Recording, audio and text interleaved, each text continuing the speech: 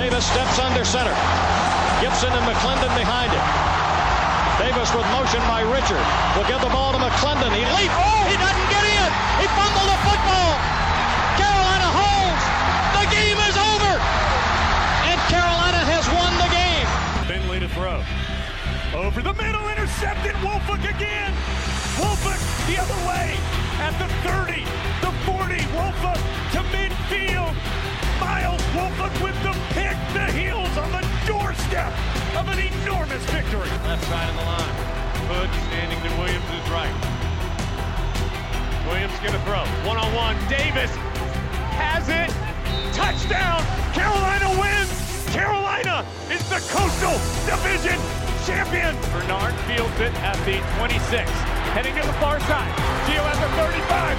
Gio, he's at the 50. No, he's not. Yes, he is. Gio is gonna take it for a touchdown. Are you kidding me? Connor Barth for the possible win. Snap, spot, kick away, high enough, long enough. It's good! It's good! Carolina has won the game on a 42-yard field goal by freshman Connor Barth. Good gosh, dirty! This is the Heel Tough Blog Podcast. Hey guys, and welcome to another edition of the Heel Tough Blog Podcast. It's your host, Anthony Pagnotta, with you guys as always. And today, back with me, Josh Marlowe, once again. And Bud, you've been on a few podcasts here in the offseason. This is the most work you've had out of the gate in an offseason in a long time here. But I think part of it is just because of how excited we are for this upcoming season. But yeah, no, I think we've got some really exciting stuff to talk about today, though, when it comes to this Tar Heel football program. So how you doing, man? Not too bad. That's awesome to hear. Awesome to hear. So, today we're going to talk through some of the stuff that's been coming out of spring practice so far. They are officially 4 practices in. Mack Brown spoke to the media for the second time during spring camp yesterday. So we're going to talk a little bit about what came out of that, what came out of the scrimmage on Saturday, everything of that nature, and then also talk a little bit about the pro day that just happened, ask a couple of key questions about that before we get ready and shut this thing down. As again, we're closing in pretty quickly. Believe it or not, spring practice is racing through, and we will be to April 24th before we realize it. Some really good stuff coming out of spring camp, though. We just heard Mack Brown. You were here sitting with me as we were going through the press conference, everything like that. And I think one of the biggest things that we have to talk about just out of the gate is how positive Mack Brown has been out of the gate with these guys. Last year during fall camp wasn't the same type of mindset, which was somewhat expected considering that you were a young team that didn't have a spring practice. So there were a lot of concerns. This year, Mack Brown really loves the energy that he's seen from his guys, and is starting to get the feel that this is a program that is ready to compete at the highest level right now. Yeah, I mentioned the last time we were on here that we have to monitor what he says, because what he says, he means. So last year when he was being not really negative, he just wasn't as positive as you want him to be, there was reason for that. This year, he's very positive. He brings a lot of energy to the press conferences, and there's a good reason why, because he's liking what he's seeing in practice for the most part. And I know people don't want to believe it, and I know it's cliche. If Carolina's going to compete to win the ACC, they're gonna do that right now. Like, you got to win the games in the fall. But it all starts right here. And he said that in his press conference. These are the most 15 important days you have outside of the games you play during the season, because you're putting in everything. And you didn't have a spring camp last year because of COVID. And the first year you got in here, you had one, but you were still getting the staffs assembled, really getting yourself back into the game of college football when you come out of retirement. So this is a really big year for him in his program, because it's year 3, and you're coming off a year where you made the Orange Bowl last year, so expectation levels are high, not only just in Chapel Hill, but around the country as well. Yeah, and rightfully so. There are a lot of guys that are already in place that have been playing well so far, but as Mack Brown said, the big focus right now is on building depth for this roster. That was one of the big focuses for them coming in, and really getting the young guys some experiences. One of the main things that he's mentioned in both of the press conferences that we've heard from him so far is that that the super seniors and a lot of the veteran guys aren't seeing a ton of time right now in the spring. That'll probably change come fall when you start going through some of the competitions for reps and everything like that. But right now, it's really about learning, and from everything that we're hearing, it seems like a lot of the young guys are picking things up pretty quickly. Yeah, no, and it's really important because last year they didn't have this opportunity, and that's why even though this team won 8 games into the Orange Bowl, they were still very on early in the season. They weren't very deep, and that team got worn down in the middle of the season.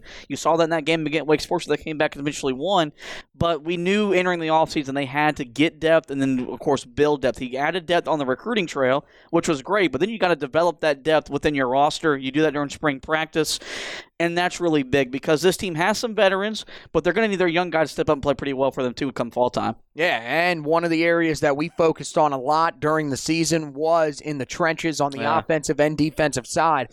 And that's an area where Carolina has supposedly looked pretty good so far in the spring from what we've heard from Mack Brown, especially on that defensive side of the football. The two guys that Carolina brought in early on the defensive side, Mack Brown's really liked what he's seen from him. Both press conferences, he's mentioned Jahvaree Ritzie, how fast he is off the line of scrimmage. He's done some good things in pass rush.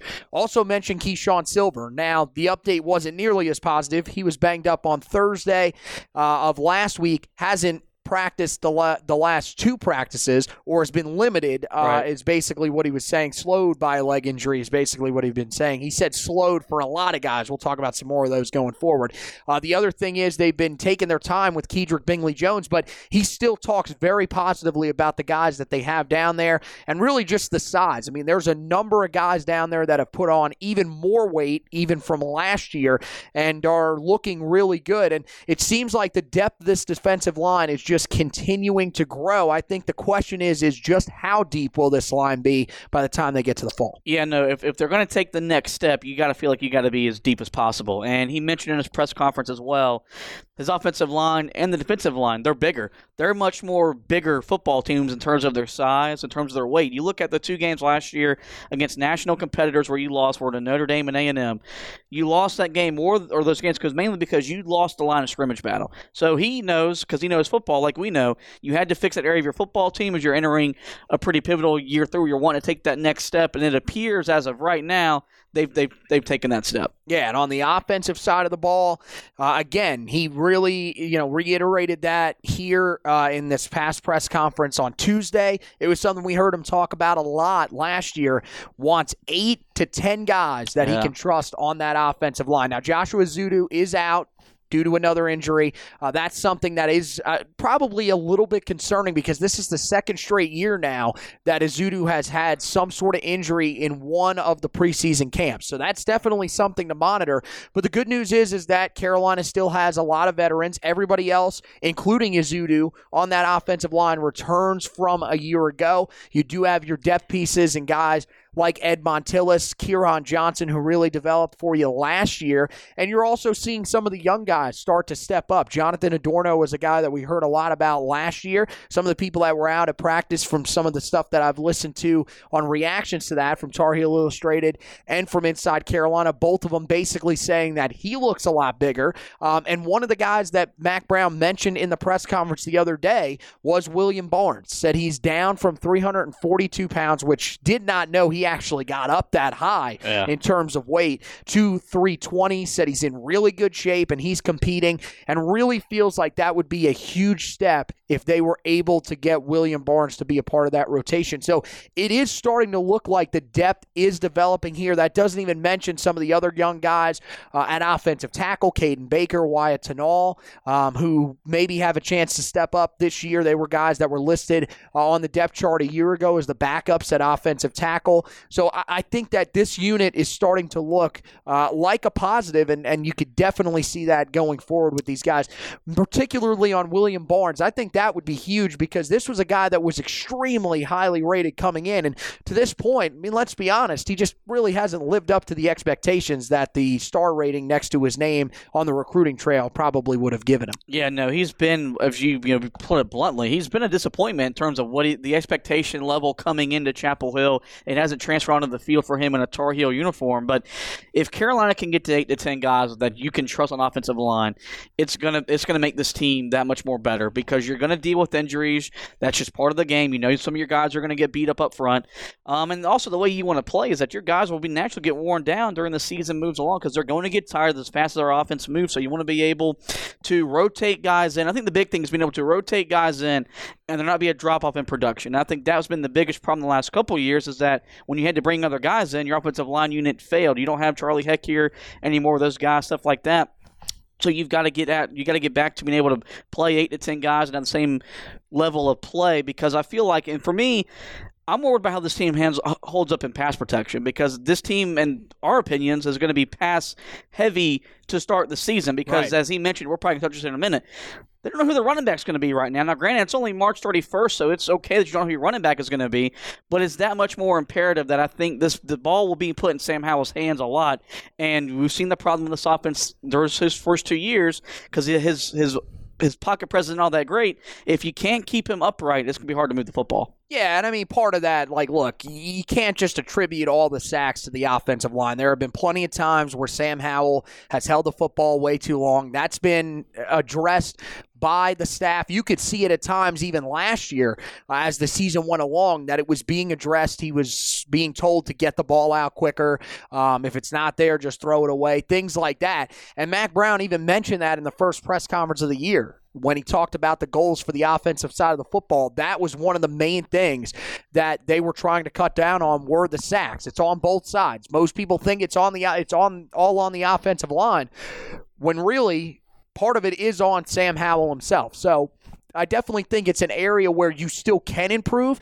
But I like what you said about the depth. One thing that I think is maybe not as noticeable for Carolina fans until it gets brought up is last year they had some really good luck in terms of injuries on the offensive line. You have to think that really the only guys that you missed for any period of time was Joshua Ezeudu early in the year. He came back 2 games into the season, and then you got Brian Anderson banged up at one point in the middle of the season. He only missed 1 start.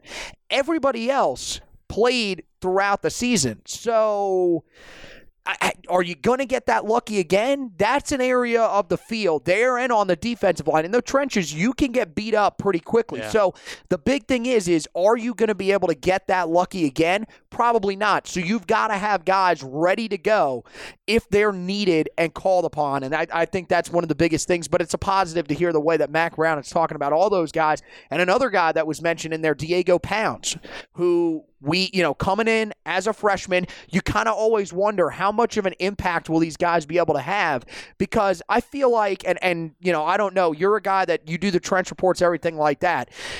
Are you with me that the offensive and defensive line, that's the toughest area to come in and make an impact as a freshman because the physicality is so much different than at the high school level. Skill positions, you either have it or you don't. Yeah. It's really hard in major college football to come in as a freshman and make an impact, unless you're just out of a lab and that's just what, you can go in there and just do something. Brian Brzee for Clemson. That guy was just a stud. Yeah. Oh, yeah.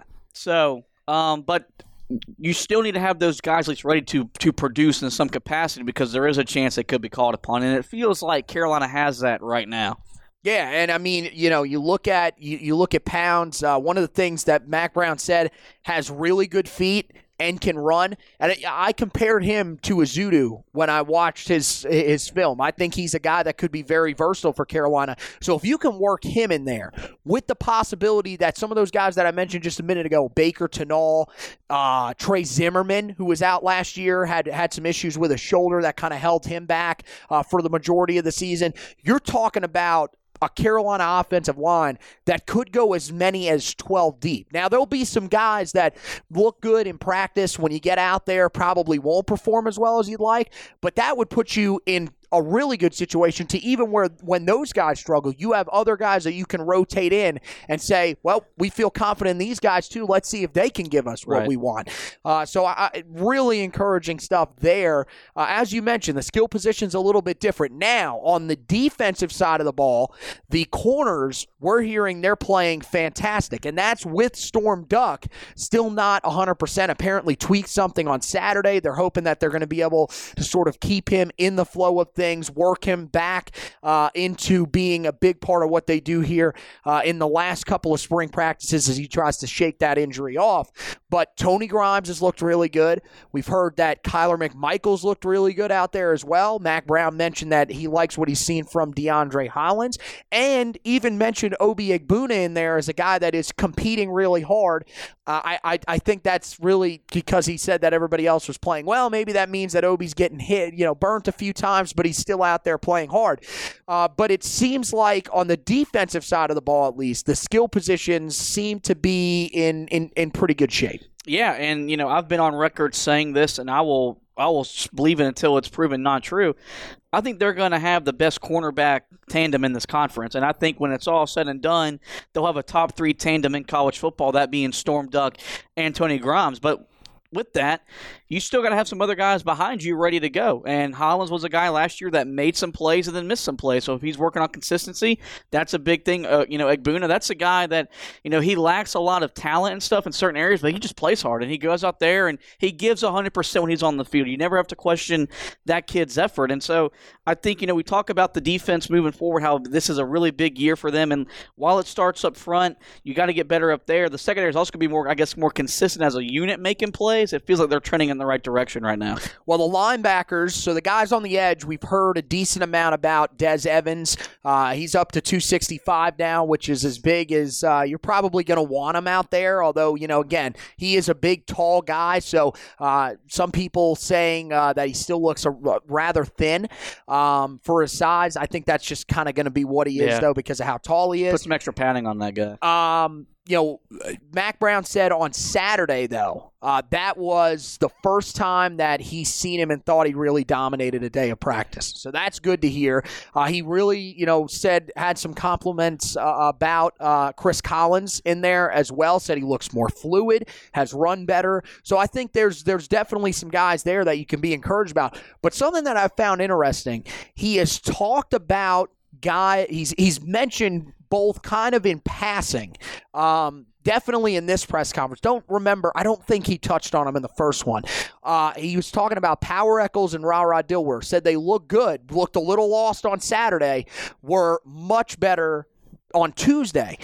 That's the only thing that we've heard from really the linebacking core, though. And one of the things that he said in the first press conference was how they are really focused on trying to find other guys there. Not only will they have Power Echols and Ra in there, but they're also going to be looking at guys like Kadri Jackson, who's been on the roster for a little bit, Cedric Gray, who was there a year ago. They need some of those guys to step up in the middle, but we haven't heard a ton about that. It seemed like that was one of the few areas that he was concerned with. Are you a little concerned about the interior of that linebacking core when it comes to the depth pieces? I think we're pretty certain that we've got the starters there in Gemmel and Eugene Asante. Right. But when it comes to the depth there, I feel like that's an area they want to try to rotate some more guys in, but this might be another spot where you're going to see a lot of reps for your starters this year. Unlike Larry Fedora, I put a lot of stock in what Mack Brown has to say. So if Mack Brown is concerned about depth at the interior linebacking position, I'm going to be concerned about that naturally.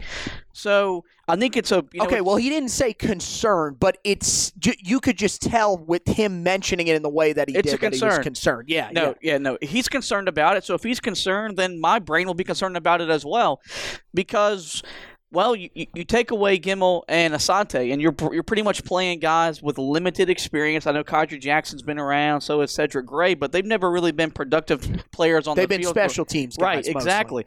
So I feel like you've got to be concerned. And my thing is this: there's no such thing in sports as too much depth. especially in football, which is a game that is a game of attrition. You're going to lose guys during the season.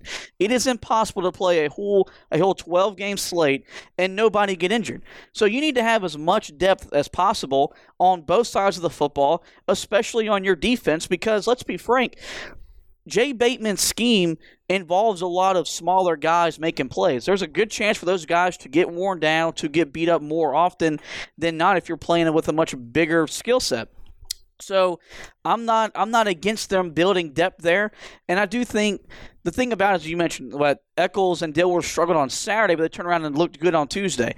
That's a positive sign. That means that they're fast learners. They know how to adapt after they can handle adversity very well. So I feel like the more that they're in these situations and they struggle, but then they bounce back in a positive way, that's a good thing. These guys are going to make mistakes. This is a tough scheme to pick up, even with a full offseason. So you've got to live with that and understand that hopefully by year 2, year 3, they're not making those same mistakes, and right now they're just getting a chance to see what they can do right now as a freshman. Yeah, I mean, you're always going to have, moments where you're out of position and everything. The biggest thing that Mack Brown has said, especially with a lot of these guys on the defensive side, is come in, learn what you got to do right now during the spring. Worry about competing when we get to the fall. Right. And I think that's a great way to look at it. One of the other areas, you go over to the offensive side of the ball, mention the offensive line. We're not even really going to talk about quarterback because, there's nothing really to worry about there. Nothing big really coming out of there either. I think Criswell, Drake May, actually Mack kind of started his press conference on Tuesday basically saying, look, we're not worried about that right now. We're trying to get Drake in here, get him to learn the playbook, learn what it's like to be a college player. We're going to figure that out in the fall. So that seems like that's kind of been tabled for now. I think maybe you'll get a little bit of a look at that when we get into the spring game. That'll be your first real look at what exactly the guys look at before they go into the summer, where then Drake May will have plenty of time to get acclimated, learn the playbook, everything like that, come ready to go in fall camp. But the two areas that he did mention, and this was an interesting quote, was he said, we don't know who the running backs and receivers are at this point. He also said, this is quote from him, we really have to use those last few days of spring practice to separate those running backs and wide receivers. Now, they still have a pretty decent amount of practices still to go. The spring game, as we mentioned, isn't until April 24th, so there is still some time here. But I think, and let's start with the running backs real quick because there's another quote that I want to add when it comes to the wide receivers that I thought was interesting. I think the running backs, that really isn't that shocking. We knew that was kind of the position that they were going to be in coming into the year. Ty Chandler coming in, again, a veteran guy, but has to learn the playbook, has to learn the scheme a little bit. It is different from Tennessee. Yeah, he fits the scheme well, but it's one thing to fit the scheme well. It's another thing to know what you're doing in the scheme.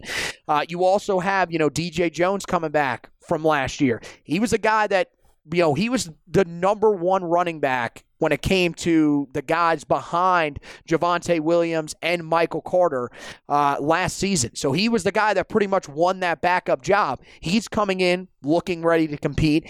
And then there's some other interesting guys. So one of the guys that was mentioned, this was primarily on the Tar Heel Illustrated podcast that I was listening to the other day with our friend of the podcast, Jacob Turner, and his boss, Andrew Jones, who we've had on the podcast as well. They were talking about Caleb Hood. Said he looked pretty good. Doesn't really know what he's doing just yet, but is a very physical guy in that backfield. So I think the biggest thing here with this position, when Max says he's not sure here, I'm not overly concerned about that because I feel like we knew coming in that was where you're going to be. Do you disagree with me on that? No, I said the last time I was on here, there's a very good chance Carolina will be a committee by running back by committee approach this season. Maybe at some point, one or two guys separate themselves and those guys get to tote the ball more than the others. But if not, I think they're going to be rotating a bunch of guys in, which is not a bad thing. There's nothing wrong with running the football as long as the yards are there. Right. It is what it is. It doesn't matter who it is. As long as they're producing, it makes it harder for that defensive coordinator on the other side of the ball to game plan his defense to stop your running attack. Right. But I think this was expected because you have so many unknowns in terms of. You had the guy that started in the Orange Bowl, but okay, then you bring in Ty Chandler, and Mack Brown said, look, he's not phased by the moment. He's played against Alabama, Auburn, Tennessee, Georgia, all those teams. Right. So says he looks like an SEC guy. He looks the part of a guy that he'll probably be Carolina's quote-unquote starter when they go to Virginia Tech to start the season. Not that means anything. So right. I'd place the bet on either him or DJ Jones. I really think Jones has a really good shot here. And we also mentioned with Caleb Hood, that's a guy that he has the ability to make an impact as a freshman. Yep. So we're not surprised that he may look quote-unquote lost while he's out there. He's still going to make a play or two because that's the kind of football player he is. He's a playmaker. He's going to make plays as a freshman this season. Yeah, and I mean, we haven't even mentioned guys like Josh Henderson, who was a former 4-star in high school, was, their backup a couple years ago, was battling with DJ Jones most of last year to be the backup, saw some reps at times. Elijah Green seems to be the guy that's just gotten swept under the rug here a little bit when we've been talking through these conversations. He's still a guy that can contribute. And then, of course, we, again, had no mention of the guy that started the Orange Bowl in British Brooks, who we think will be fighting for a role as well. But, I think you're right. I think if you had to place bets on who would be the guys that would emerge, you said one or two guys would emerge. I think it's probably Chandler and Jones are probably the guys that you would look to. But to be honest with you, I wouldn't be shocked if any of those guys were to come out of there and step up. I think, the wild card that'll be added in the fall is Kamaro Edmonds, who, a lot of guys like. He has a good mix of speed and power. A lot of people think his game is somewhat similar to what they see from Javonte Williams and the way that he runs. I don't think he's going to be able to have that huge of an impact this year. But, I mean, at this point, I wouldn't even be shocked there. If you have guys ahead of him, it allows him to settle in to the system. And if he's really on the same level that we saw from Javonte Williams as a guy that just loves contact and is that powerful, it's going to be hard to keep that guy off the field too. So there's so many different options. Now, wide receiver, it's a little bit different. And as I mentioned, there's another quote that I wanted to bring up. This was said on Tuesday.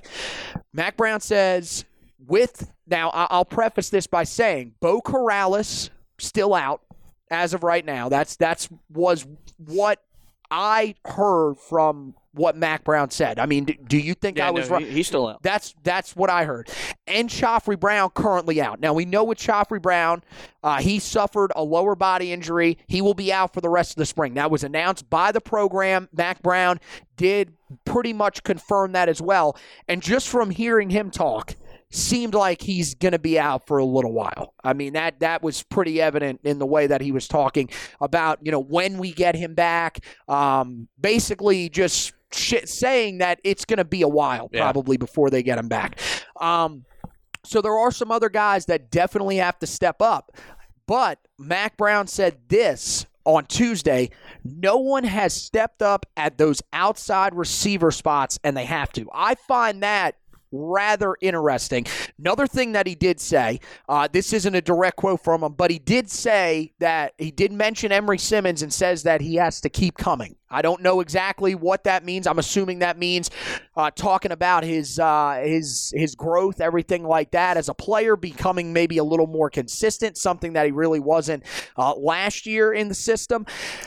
But I found it pretty interesting that they haven't been able to find the guy on the outside. He was, raving about Josh Downs on the inside. Said that's the guy on the inside. Right now, I find it hard to believe that Josh Downs is not going to be Sam Howell's most targeted receiver this year, barring an injury to him. But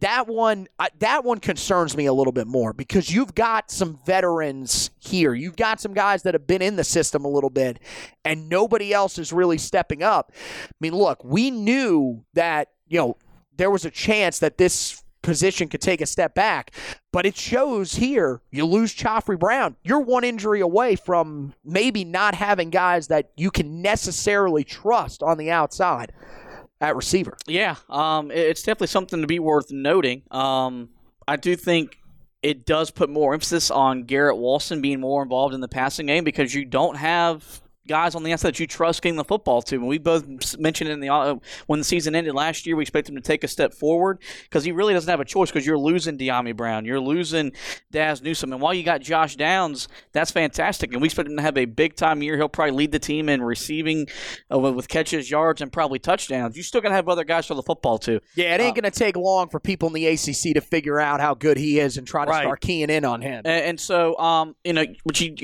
you got to also factor in that when Beau Corrales is back healthy, he's a starting outside wide receiver for you. Oh, for sure. Him and Chafrey. I think both of those guys are your starters right there. I think really what you want right now is you want to develop, I guess, depth that you can count on. And I think you got to look at Emory Simmons as a guy that he hasn't done a whole lot in his time on campus. And he's entering his junior season now, and he needs to produce. And I guess that's what Mac Brown said when he keeps coming. Maybe he hasn't put it all together.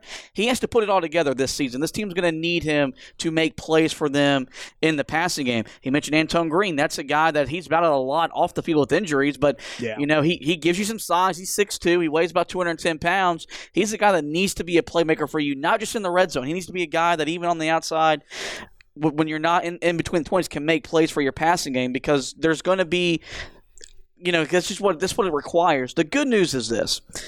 The system, we believe, allows for you to plug and play and get production. Yep. That's what we believe. So we're about to find out if that's actually true because this is the first time there's been an overhaul of that position where you're losing guys like De'Ami Brown and Daz Newsome off the NFL. At Ole Miss, he had no problem plugging dudes in and getting production.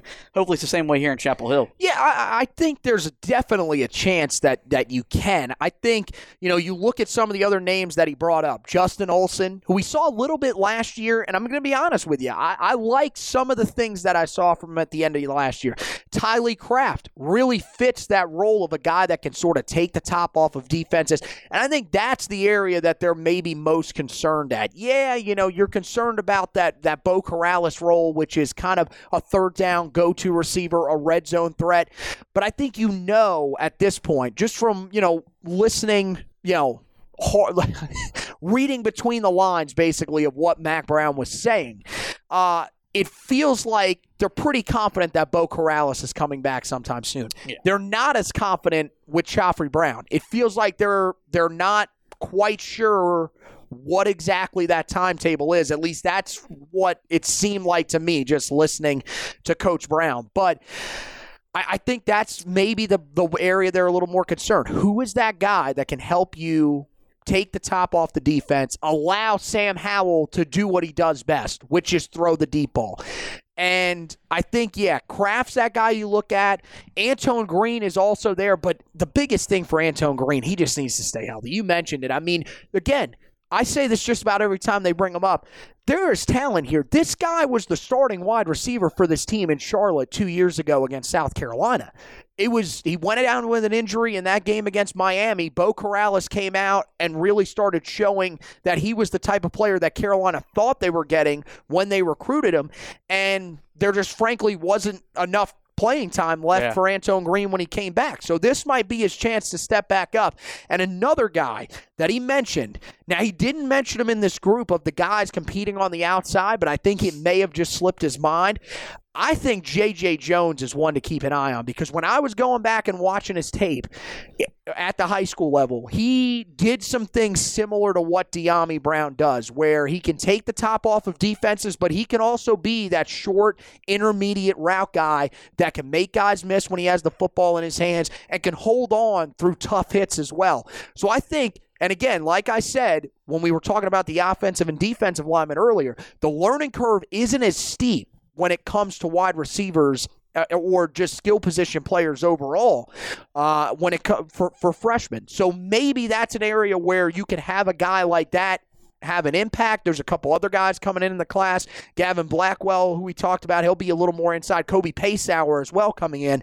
So I think that's a name because he did say that he made some plays on Saturday. Didn't circle back and talk about him, as I mentioned, in that one group. But I definitely think he's a guy to keep an eye on. So, Yeah, that's pretty much our update right there on spring camp. We're going to move on. One of the other things that Mack Brown did talk about, and we're not really going to focus on what exactly he said. We'll just talk a little bit more about the guys that we know a lot about from last year and the years before as well. But guys that are going on to the NFL draft. The Tar Heels had 5 guys, a couple other former players as well that participated in Pro Day on Monday at the Bill Coleman Practice Center. Of course, NFL Network was there. Former Carolina Panthers wide receiver Steve Smith was in attendance as well. So this was the first time in a while where this has been a pretty big event. Probably the first time since Mitch Trubisky was going through his pro day.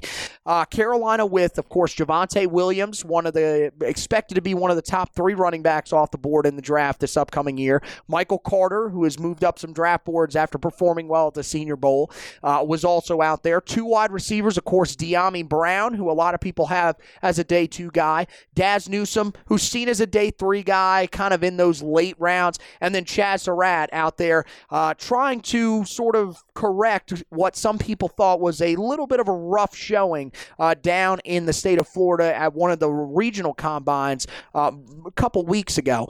But overall, I know you probably saw some of the times, everything like that. What did you think about the day that Carolina had with their guys pro day-wise? I think you can tell the impact Mack Brown has at the college football level that translates to the NFL. We had 31 NFL program or NFL franchises in attendance. And the Rams would have been there. They don't send guys. They haven't been sending anybody out during this time. They're doing everything virtually. And this is pre-Sam Howell going through his pro day. So next year when we're doing this and we're talking about slinging Sammy going to the NFL, there will be every NFL person available. Hopefully by then we're out of this COVID mess, where every franchise will send as many people as possible to go see Sam Howell throw the football.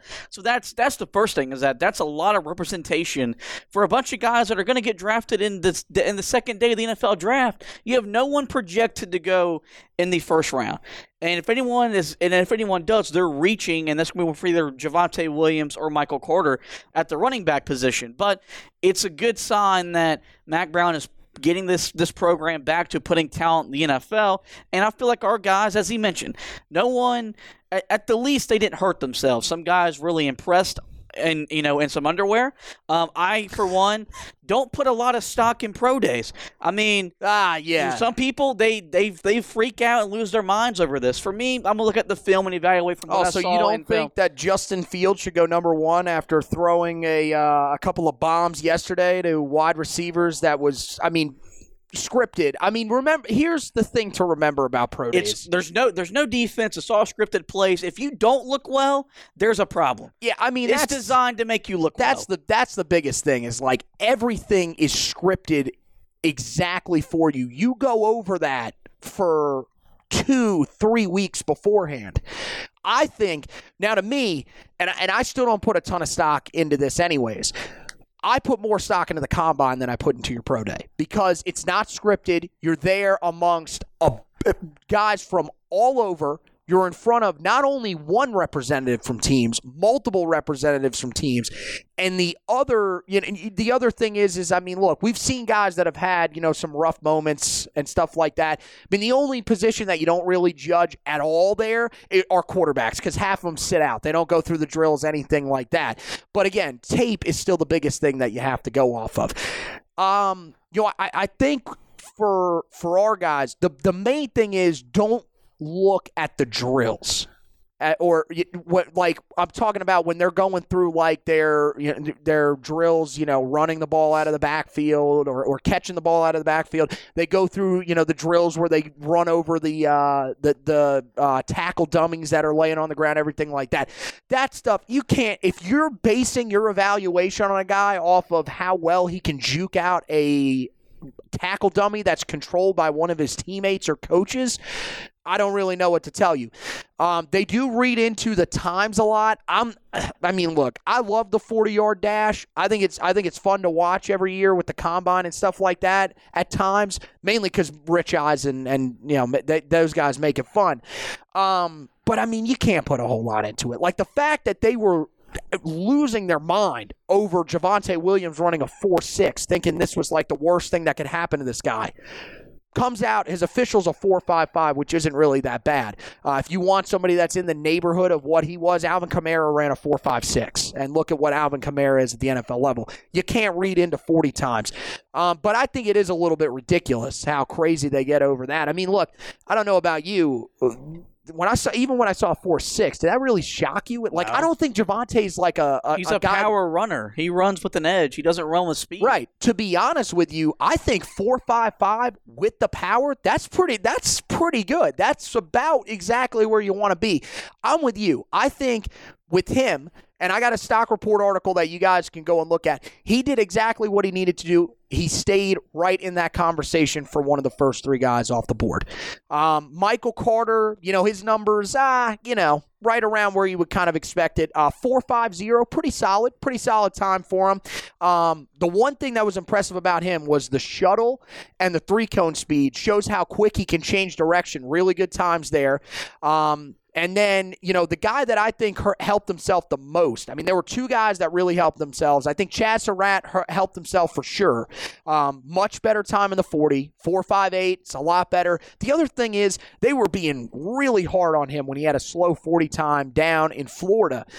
This was a former quarterback. Like, this isn't a guy that's been built to run great for his entire career. He just shifted over to linebacker a couple of years ago. And main thing for him, he put up 25 reps on the bench again. So you could see the power with him. But the guy that really helped himself yesterday, it is yesterday. 2 days ago, Monday, was Dyami Brown. Fantastic number. I mean, look, 4.46, I think... I don't know. It seems like some people were kind of expecting that. I still think that's a really good time. I'm not going to sit there and say, I think we've gotten to that point now where people are like, well, John Ross ran a 4.24, and look at what John Ross is in the NFL. He's nothing. Yeah. That's not all that counts, but still a solid time for him there. The one that was really good for me, that 10.8 broad jump, so very explosive for him. And I think a lot of people, their eyes were opened to Dyami Brown, who I think, again, that's the biggest thing. If you can have a good pro day for wide receivers, that can help you move up some boards because there's just so many different guys there that have a chance to be successful. Daz Newsome, look, Mac Brown said there weren't guys that really hurt themselves. I don't know how to feel about Daz Newsome. He ran a 4.59, which is okay, not great. The shuttle and three-cone weren't great times either for him. I thought as a guy that, played on special teams, was able to change direction pretty quickly when he was in pads. Those numbers could have been a little bit better. The vertical broad jump, just kind of average numbers. Bench press, only 12 reps on the bench, which isn't entirely shocking as a wide receiver, but I just don't feel like he did a whole lot for himself. Yeah. I think the main thing there is that you look at just how deep these wide receiver classes have been over the last few years. This year is no different. A day like that, while it may look like you're keeping yourself in position, that's a position group where guys will pass you because... especially in those late rounds, you're just taking flyers on guys. Yeah.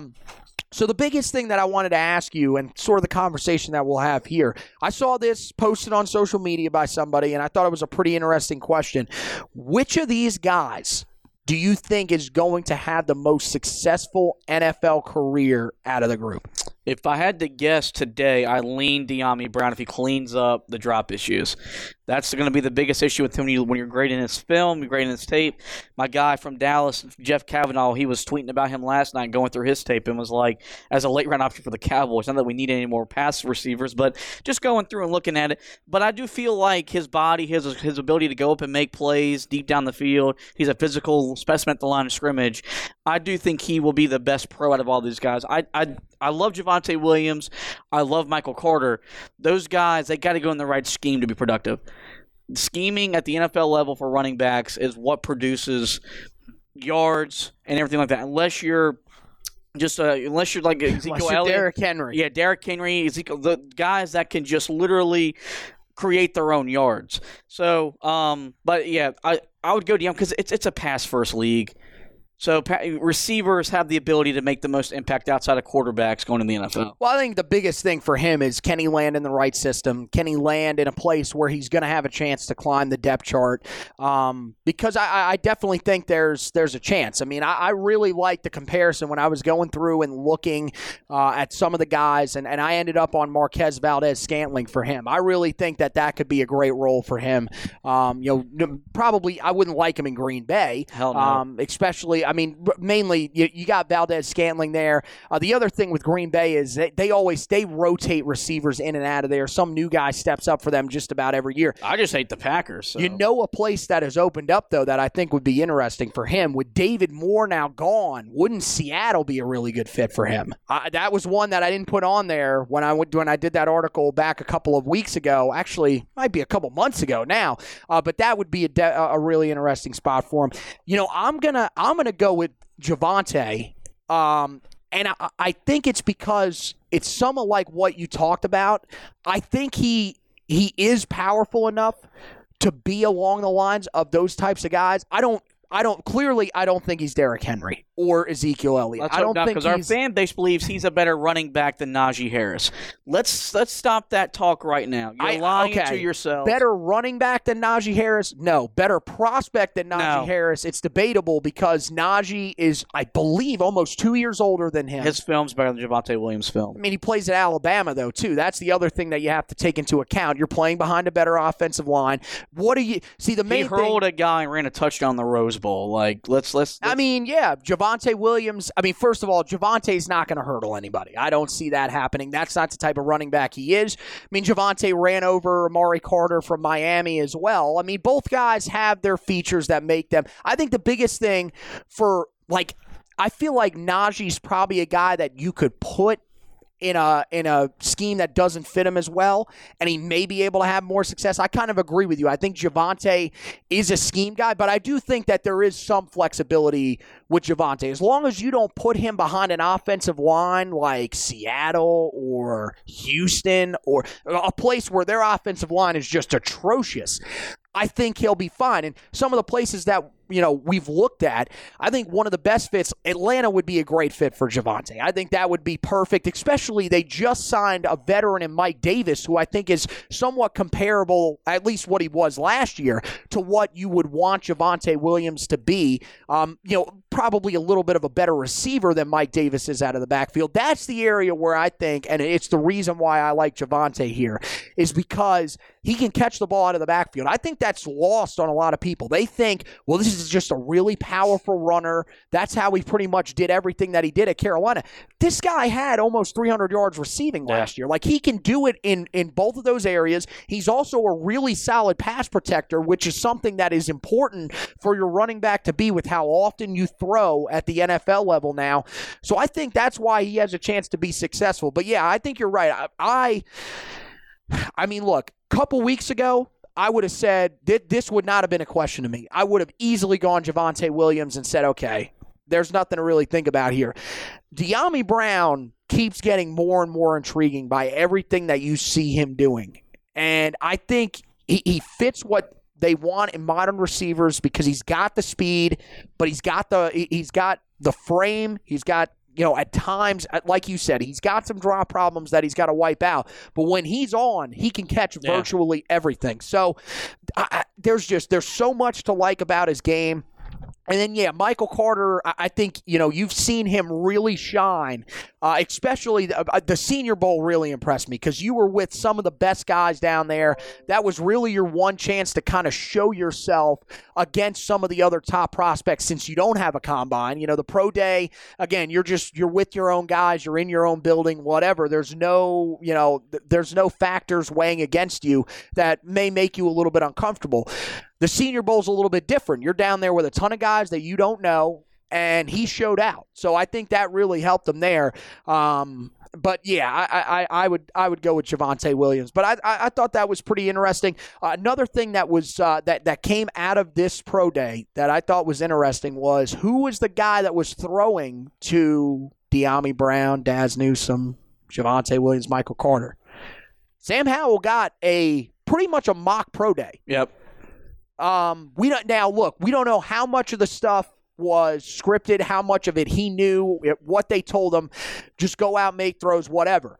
He got to pretty much come out in front of 31 teams. I would imagine the Rams were there in some capacity as well, so probably all 32. That's why there were 31 people at that pro day. And get some throws on air. And I think that's huge. And the other thing is he wasn't the only quarterback to do it. This is apparently I don't know if it's a new rule or if it's been a rule that's been in place. You can pick 5 underclassmen that can come out and basically show themselves ahead of time. Sam Howell did it. Keaton Slovis did it over at USC as well. They wanted to showcase their quarterback who could be on display next year, guy that a lot of people think could be the number 1 pick. And from everything that I saw people saying that were there, they said he looked really, really good making some of these throws. Probably, look, if you don't know who he is by now, I don't really know how to help you as a front office guy. But if they didn't, open some eyes for sure. Look, that experience has to be invaluable to Sam Howell to come out there, perform as well as he did in this one. And honestly, I don't know if you've seen some of the highlights of Mac Jones. He couldn't have performed much worse than Mac Jones did in his own pro day. I thought that was really great. Mac Brown seems very encouraged by the fact that there were so many scouts on campus, and he was excited. And he says it helps him in recruiting. It helps him with the guys that are on the team now. He said a lot of the guys, even if they weren't participating like Sam was, and maybe a couple other guys that got out there, they were standing off to the side. They were watching, experiencing what it's like to be able to go through and talk to these executives, everything like that. So I think it was a really great experience. And I think, look, next year, this year you had Steve Smith. Next year, I'm willing to place pretty much at this point, I'll place a paycheck on it. Daniel Jeremiah and Bucky Brooks, more than likely, if they're back to, normalcy with COVID-19 gone and everything like that, which we hope, they will be at that pro day. Yeah. No doubt in my mind, they'll be there. Louis Riddick will be there. All the big-time guys will be there to break down that pro day. So the big thing, what I'm saying there, it's only going to get bigger for Carolina. This was a huge step. The fact that you have NFL Network on your campus year 2, after, to be honest with you, I think one year they even forgot what the pro day was for Carolina under Larry Fedora. It's amazing to see these guys out there and to see the guys, performing as well as they did in front of the scouts. Yeah. So that wraps it up for this edition of the podcast. Really enjoyable edition. Some really good stuff that we got out about spring practice. I know I will be at the spring game. Is that a plan that we're going to go to the spring game? As long as I have to be vaccinated, I'll be there. April 24th. I don't think they will require that. And again, this is just speculation. During the season, maybe a little bit different, but we'll see. I would assume that they're going to let a decent amount of fans in there for the spring game. They still haven't announced anything like that. I don't know if they're going to have tickets, whatever. Whenever we find that out, we will put that up here. And, of course, Go Heels, all of them, they'll have information on that as well.